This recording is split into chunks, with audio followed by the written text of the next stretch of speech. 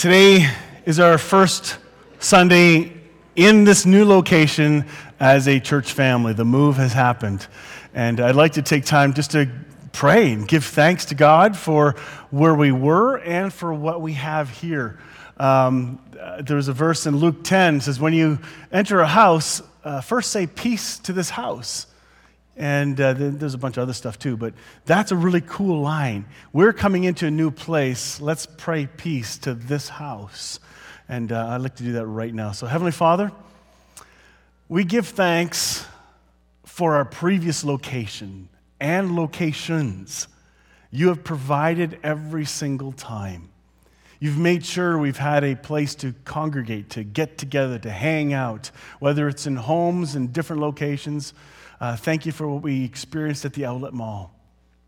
For this new home, we pray that you bless it with peace. We know you already have, but we pray for hope for the future, for the things you're going to do here through this place and the impact on this community.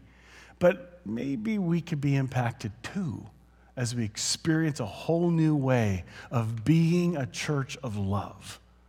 I pray this in Jesus' name. Amen. This morning, I want to dive into a message that I had to change my mind at about 11:30 last night. I knew what I was going to do at 10:30, and then 11:30 hit. Oh, I got to change this. And so I realized that this location, this change, in fact, this whole year, last 12, 13 months, has been a time of significant change. And we're not used to it. And it creates fear in us. Oh no, what's going to happen? What are we going to do? What about this? What about that? What if that happens? What are we going to do? Oh no! I had my own fears. Fears of, am I going to lose my job now? Do I have to find a new career? Oh, where do I go for training, for new career training development? But what kind of career would I want? And oh my goodness, the rabbit trail went nuts. Those are real fears.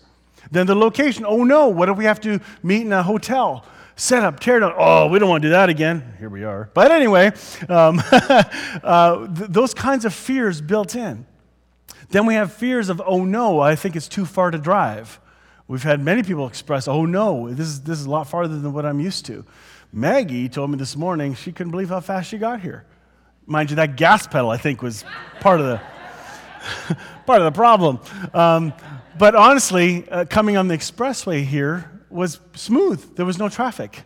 And hopefully some of you also experienced it as such. Fears. And I thought, okay, if we come here with fear and trembling, is this going to work? Last night, what about this glitch? You'd be surprised all the little snippets of fear. And fear is not maybe too strong of a word, but honestly, you dig down a little deeper, you realize, I'm afraid, oh no, what if it's not going to work? So I want to address that. I want to deal with fear. And when fear does come, and it will come many more times, fear not just of this location, but fear in our lives, circumstances are going to change suddenly. We've had families in this church that have had drastic changes, whether through health crises, right, Becky? Like, oh my goodness, I can't believe what you go through. But each thing leads to a new fear. What are we going to do? Where's healthcare going to come? Unbelievable fears. Well, let's take time to remember. So today I want to cover these 4 things. Remember first who you are. I'm going to go through each one today. When fear comes in, remember who you are. Knowing who you are in Christ is critically important. Remember your journey. Remember where you've come from. Remember those who've gone before us. Let's take a look at some biblical images and stories of people who've gone through pretty fearful things. Maybe we can gain some hope from that. And then lastly, remember there is hope. Oh, Hope Fellowship. I think we need to be a church that constantly gives hope. I want people to come to Hope Fellowship with this idea that, hey, we're going to hear good news today. We're not going to get clubbed on our heads with the Bible and say, you must.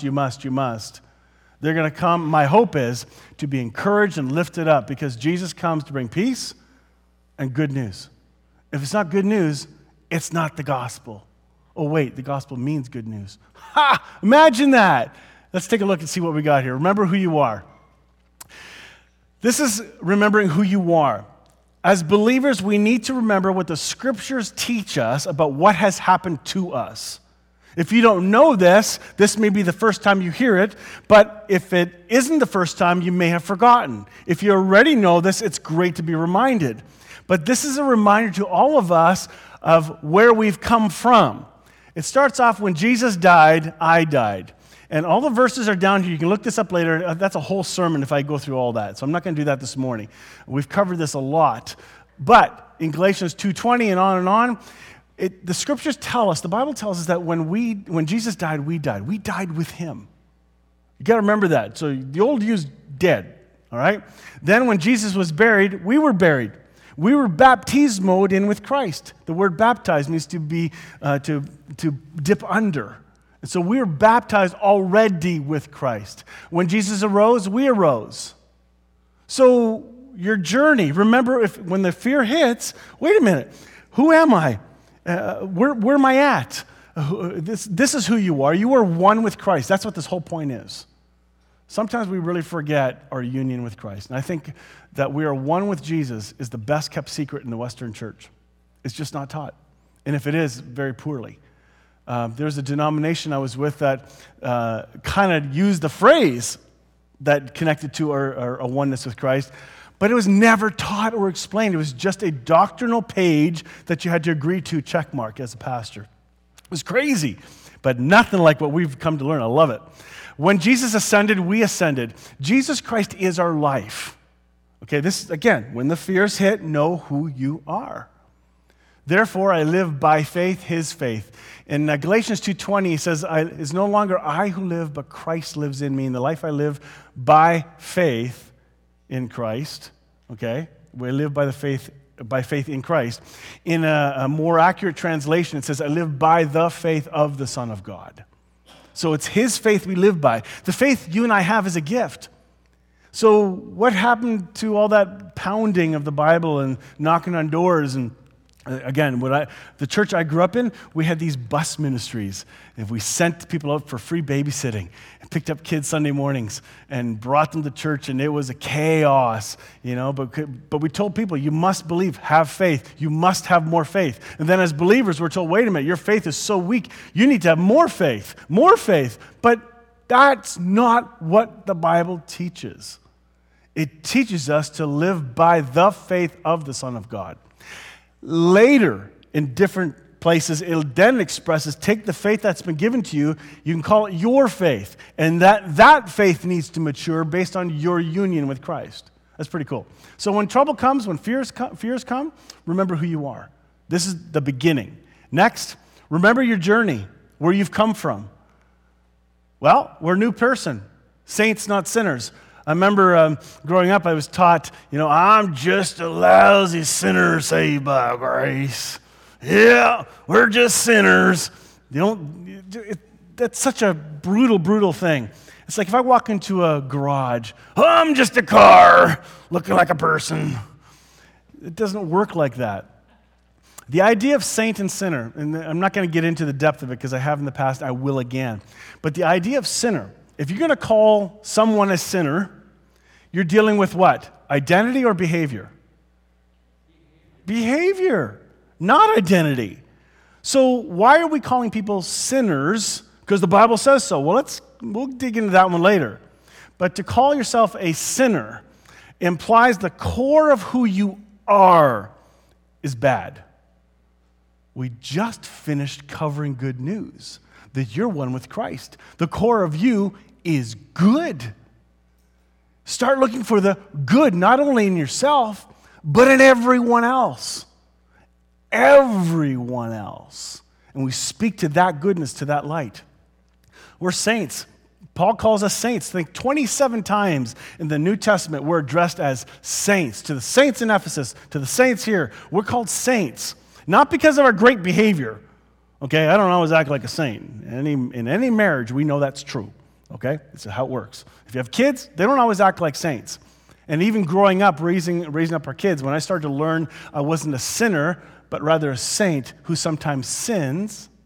Okay, I'm a saint who sometimes sins. And sin is not about immoral infraction. Sin is about missing our perception of how God sees us.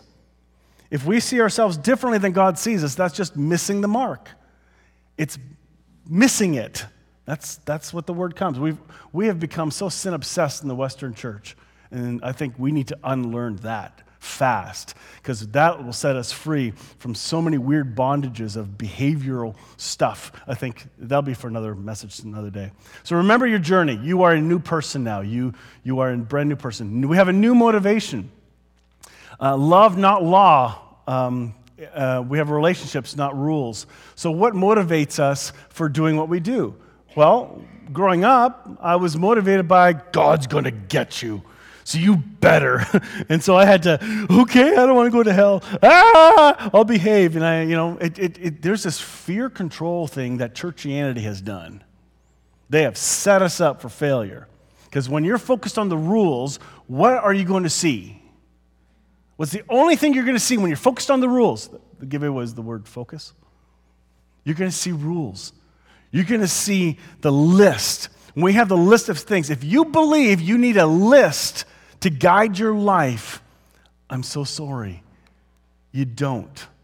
You need the life of Christ only, who will be the living list, who will inspire you moment by moment, instant by instant, as you are going. We live by relationship, not rules.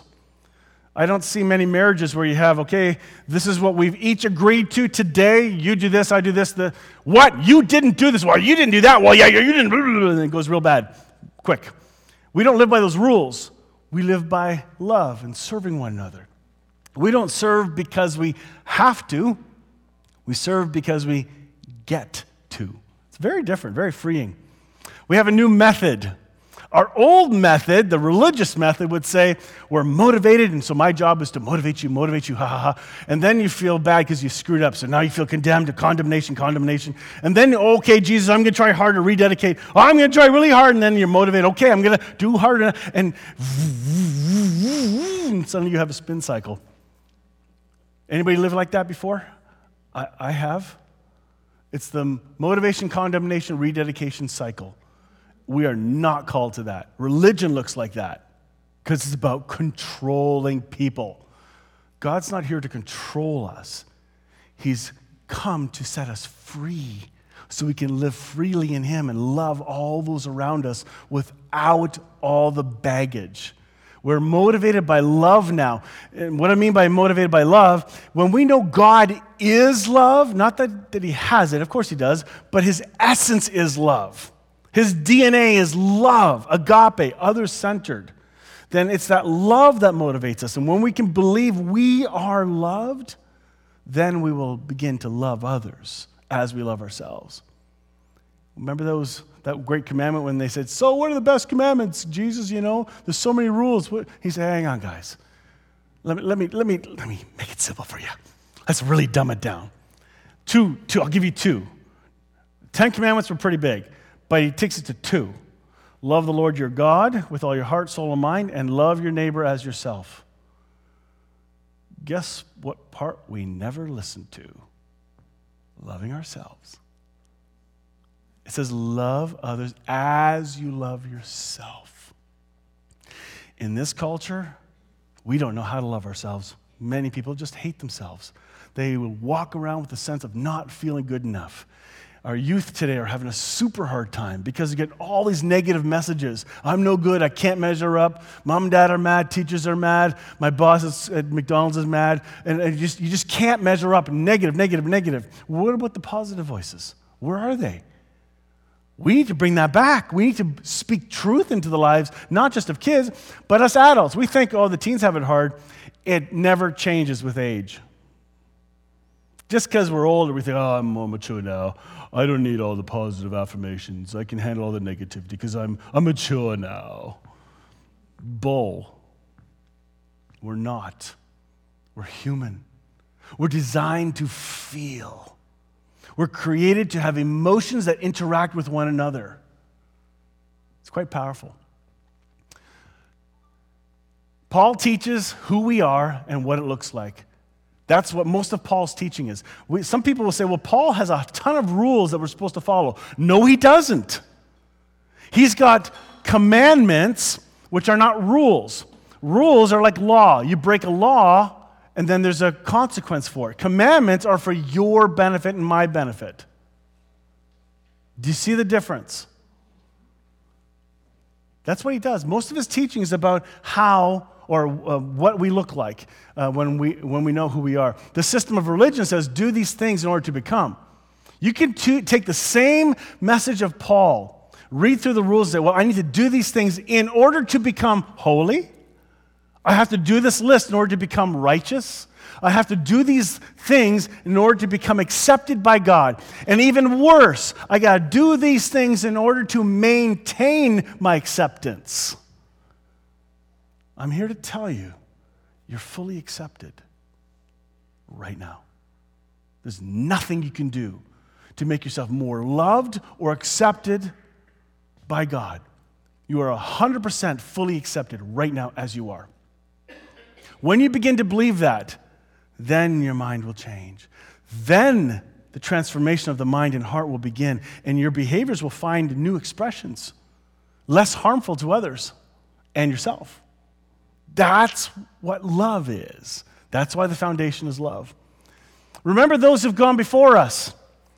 When fear hits, we got to look back and say, wait a minute, there are others who've gone before us and they've not, did they have any trouble? Or were these Bible superheroes so good because, they had the God card in their pocket or whatever?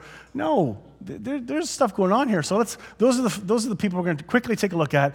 I can see the clock from, yes, I'm glad I put that there. I put it at the very back, that low, so you can't see it, but I can. So if I go like this, then you'll know what I'm doing, right? Because there's a clock there. So anyway, that's why, Rod. That's why I didn't want that clock.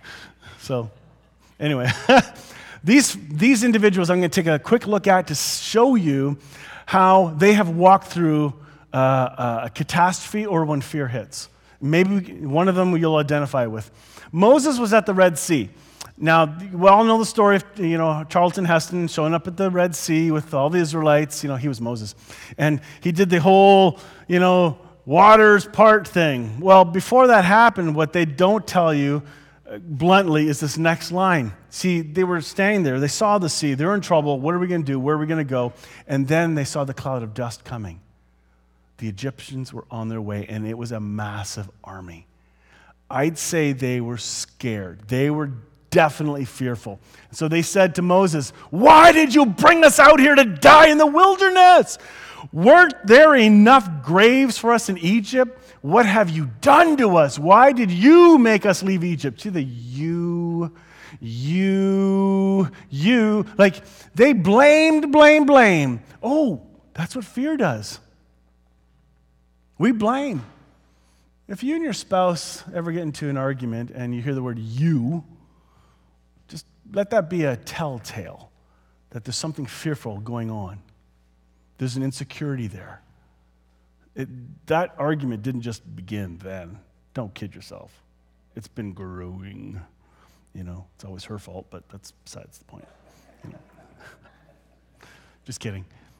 But the whole idea of fear comes in. You start to blame, deflect, because you don't want to be responsible for the problem. They just took a risk to leave. And they all agreed, yes, we will go, yes, we will go. But no, you brought us out here. They were scared. They were going to be dead meat. But then Moses brought this to God, saying, God, what? He kind of freaked out. And God told him what to do. And they escaped that. Moses' reaction was what? He looked to God. I think he wanted to quit. If he had a way to have a resignation document, he would have signed it. But didn't have any steel tablets or concrete tablets back then to do that. Next is a really sad story. There's a widow and her son there. She was about to die. And Elisha comes to her, or however she finds Elisha. Hey, we're in trouble. We're going to die. And he says, well, what do you have in your house? And she said, we got nothing. We got nothing in our house. We're going to die. We've lost everything. There was a big famine going on. And then she said, wait. There's a jar of oil, a small flask of oil. All right, bring me the flask. And then he sends them out.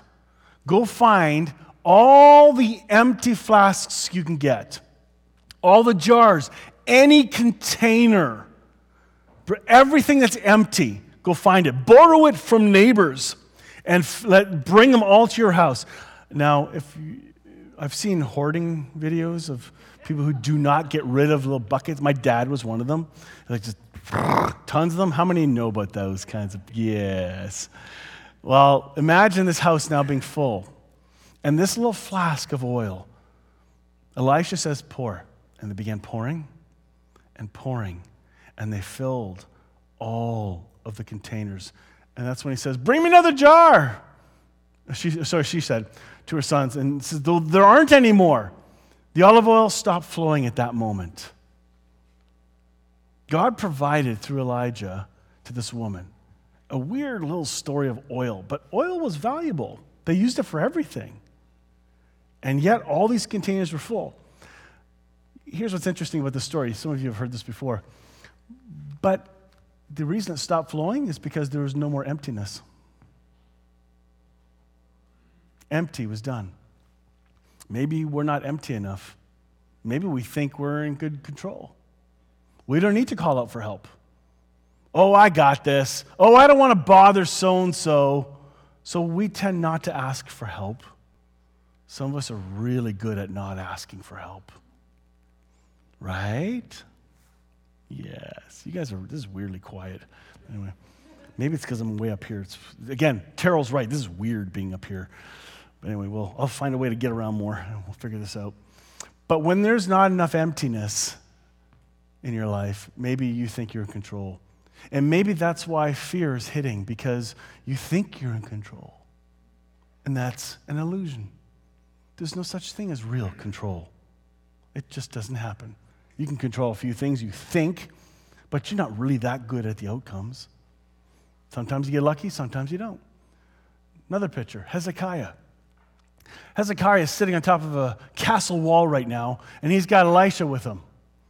And they're going, we're in deep trouble. This whole city is completely surrounded by this, by this army, and they're starving us out.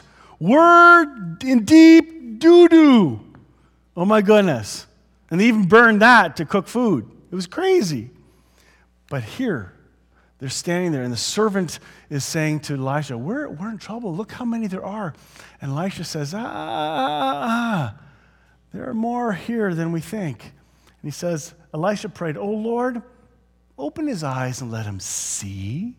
And the Lord opened the young man's eyes, and when he looked up, he saw that the hillside around Elisha was filled with horses and chariots of fire.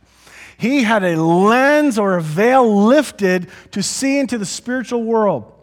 And all around, yes, there was the armies, but all around were chariots of fire and angels ready. Oh yeah. Don't think that all this is all there is. There's more going on around us than we perceive. How many of you can see sound waves? Good, because you can't. All right. How many can see all the light? You can't. You're seeing sources of light, reflections of light. They're radio frequency. You can't see them. There's so much going on. You and I perceive such a small little portion of this greater reality, and then we think we know it all. You don't. The older I get, the less I know. That's what I'm finding. And I'm finding myself becoming more and more teachable, realizing somebody else knows more than I do, and even they don't know it all. So what's going on? When you're in your moment of fear, there's more going on than you know. You too are surrounded by angelic hosts. Now, I'm still praying, God, can you turn the light on for one of them? I'd like to see one. That'd be really cool about now. You know, I've done that prayer many, many times. Hasn't happened. I even tried to work hard at seeing. It didn't work. But I saw grace at other times that I could not mistaken.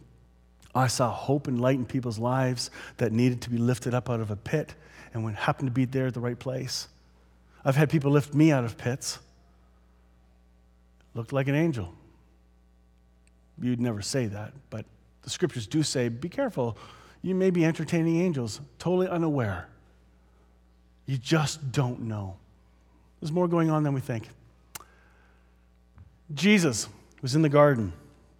This is a moment of fear. As a man, remember, Jesus was fully God and fully man, fully human at the same time. What we don't always know is he did not live out of his divinity, out of his godness, if you will. He chose to live out of his humanity. Therefore, he had to rely on his heavenly Father all the time. That's where I always thought Jesus had the God card. Of course he didn't sin. He pulled up God, see, I don't have to sin. He just knew what was coming, I thought. But as the story starts to peel back more and I realize he constantly was in relationship to his Father, constantly in prayer, constantly seeking his Father's voice. And then later we see through the book of John, I don't say these words myself, he says. These words I say to you, I didn't make them up. My Father told me. I only tell you what my Father tells me. That should be a major clue. Because sometimes we come up with, what am I going to say? Well, but this will sound good. Pfft, that backfired. You know? But here, he's in the garden now praying. And one verse says he had sweats like blood, dripping blood from his brow. That's how intense it was. You can go into the whole medical thing, and there's explanations for it, but it's worth looking and exploring. But here, Jesus he knows what's coming. As a man, when you know you're going to be dead, there's some fear that hits you. Every death row video or conversation that I've seen or interview I've observed, there is an authentic human fear. Uh-oh, shoot. Was I right, wrong? It's an amazing moment to wake up to. Then Jesus is on the cross. He's in human pain and he is suffering.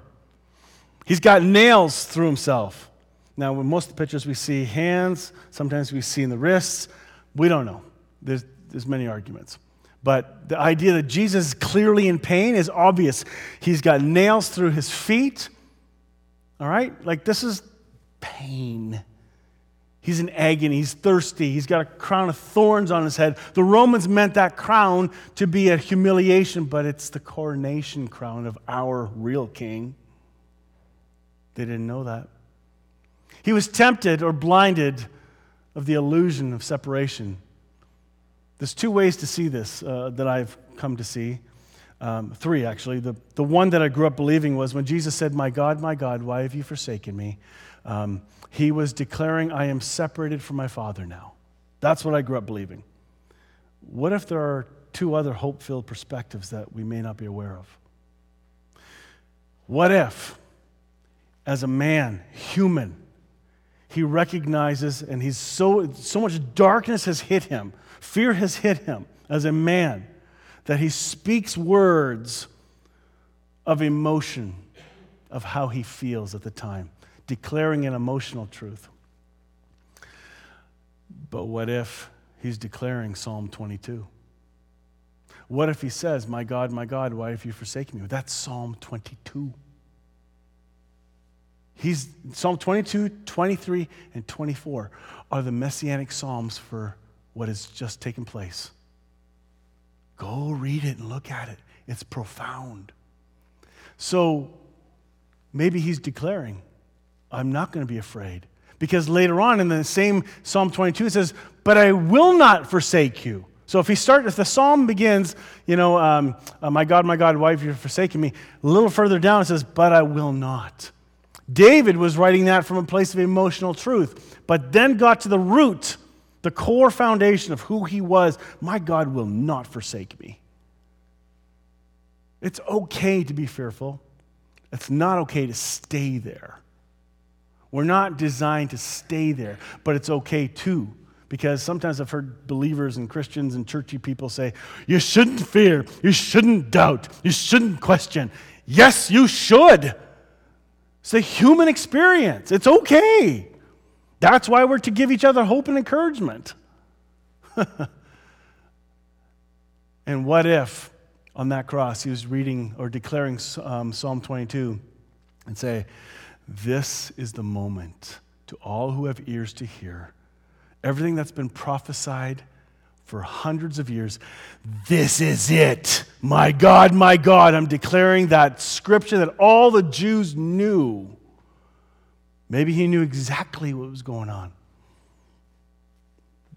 But I do not believe he was separated at all. I don't believe the Trinity can be separated. In fact, it says in Corinthians, I believe it was God was in Christ, reconciling the world to himself. Where was God? In Christ, not separated. He was they were doing this together. Father, Son, Holy Spirit were on a love mission to rescue humanity. And they did it. That's why it's good news. We're not separated. There's no such thing as separation except in the mind. Anyway, great picture. Then we have Peter. We think St. Peter, the great hero of our faith. Well, what if he wasn't spared? What if we see something about him? Take a look at this. Simon, Simon, Satan has asked to sift each of you like wheat. But I have pleaded in prayer for you, Simon, that your faith should not fail. So when you have repented and turned to me again, strengthen your brothers. Now, they're kind of like best friends, Peter, Jesus, lots of that going on, good buddies, hanging out, walking on the water thing, the bonding experience, all that fun stuff. Isn't that great? And he doesn't even pray to bail them out. You and I would. We rush to pray for people's problems. Oh, spare them from their trouble and pain. This is like Jesus' really good friend, and he doesn't even do it for him. Come on, what gives? Well, he did pray. What did he pray for? Not for deliverance to be spared, but he prayed for his faith. Maybe we should pray for each other's faith, that it will be strengthened, made stronger, expanded, mature. I think this is great because then he says, now you can strengthen your brothers because you've just been through a terrible ordeal. He's saying this now, but he knows what's coming because Papa told him. Anyway, really powerful one. And who else wasn't spared? It was Paul, the Apostle Paul. I'd think he'd be getting some credit and some brownie points for all he went through. After all I do for you, but no, he didn't do that. He says instead, 3 times I pleaded with the Lord to relieve me of this. By the way, we don't know what this is, that thorn in his flesh. But he answered, my grace is always more than enough for you. And my power finds its full expression through your weakness. And yet we pray, make me stronger, stronger. Maybe you're too strong, too self-reliant. Maybe we need to become weaker and more reliant to abide in Christ. So I will celebrate my weakness, for when I am weak, I sense more deeply the mighty power of Christ living in me. We don't want to go there. We don't want to live in a place of weakness, of vulnerability, because we're told to be strong in this world, confident, be a man, be a woman. What does that even mean? How about be human? Which means all the ranges of emotions. Being honest. I hope this church can become a safer and safer place for us to express our vulnerabilities. The Friday morning group has become one of the greatest things that's happened here, I think, of just taking time to share over coffee. Somebody's going through something rough, and then we listen and share and love that person and just encourage. It's just organic. It's real. Anyway, this whole idea of when I'm weak, I sense more deeply the mighty power of Christ living in me. See, when we're strong, we don't have to think about Christ so much because I got this. You know what? You do all the big stuff, God, I got this little stuff. I'll only come to you for the big stuff. And Jesus says, it's all small stuff, big guy. What are we thinking? He's the one in charge of weaving in. He knows all those connections of people you know who need to feel loved, but he's getting you ready because there's going to be a time where you're going to be able to express a special love to them, and if you're not paying attention, that won't happen necessarily. You'll get another chance later. But I don't want to give up chances anymore. I want to learn to live more intentionally and being fully aware of Christ in me and aware of what God might be doing in others around me. Be more loving, less judgmental. And that, to me, is what Jesus was like. He's a great model for all that. Lastly, remember there is hope. When darkness hits, when fears come to you, remember there is hope. Ephesians 3:20 says, "Now all glory to God who is able, through his mighty power at work within us, to accomplish infinitely more than we might ask or think." Let's read that a little slower. Just kidding. All glory to God who is able. God is able. Fully able. Wait a minute. Maybe we doubt that. Maybe we don't think God is able because our concept of God is too small or faulty, or we didn't get the lottery that day, so we don't get one of the blessings that day. No, God is able through his mighty work within us. That's another truth. God's already at work in you. If you don't think he is, it's not going to be expressed. You will live everything you think and believe. And when we repent, which means to change your mind, that's all repent means. Repent does not mean beg for forgiveness. It means change your mind of how God sees you. That's good news.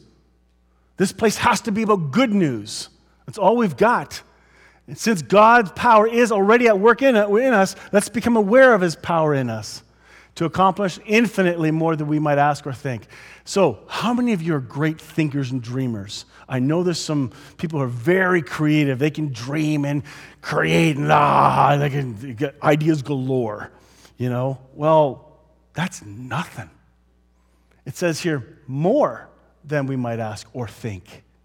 You can have a great wish list, but God is even thinking beyond your wish list, going, "Ha! That was pretty good, but I got so much more in store for you." But if you don't believe it, you're only even looking for the things you believe, as in, well, God only has this much for me. Hang on, let's blow this box open. Let's start living a life of fullness, not from a place of lack. Don't come to God with a, "Please, will you like me? Please, will you forgive me?" He loves you. He's crazy about you. If you have to pray that prayer, let that prayer be the beginning of a positive journey of experiencing a better God. So when fear closes in, remember who you are, your identity, your core, true you, that you are one with Christ. Remember your journey, that you've died with Christ, raised with him. We have a new motivation, a new way to live. Remember those who've gone before. I've given you some pretty good Bible lessons there, but we also have stories right here. Well, as we have coffee, begin to share your stories. As relationships are built, you start to open up and tell your story. Like if it's the first time you meet somebody, don't go, "Here's all my pain." No, that's probably not smart, okay? They go, "Oh, that's nice." You know, take that phone number back. Yep. That's just how it works. And remember, there is hope. God's at work to do infinitely more. Oh, wait, I forgot to tell you what the word infinitely means. You saw it, but here's the definition of infinitely that I thought was really cool. Bigger than the biggest thing ever, and then some. Much bigger than that. In fact, really amazingly immense. A totally stunning size. Real, wow, that's big time. Infinitely is just so big that by comparison, bigness itself looks really titchy. Gigantic multiplied by colossal, multiplied by staggeringly huge is the sort of concept we're trying to get across here. That's a drama expression. Infinitely, infinite. That's the God who lives in you. That's the God who wants to express himself through you and I. Let's stop presenting a small, tiny God, especially one stuck in a church building. Okay? He doesn't live here. He lives in us.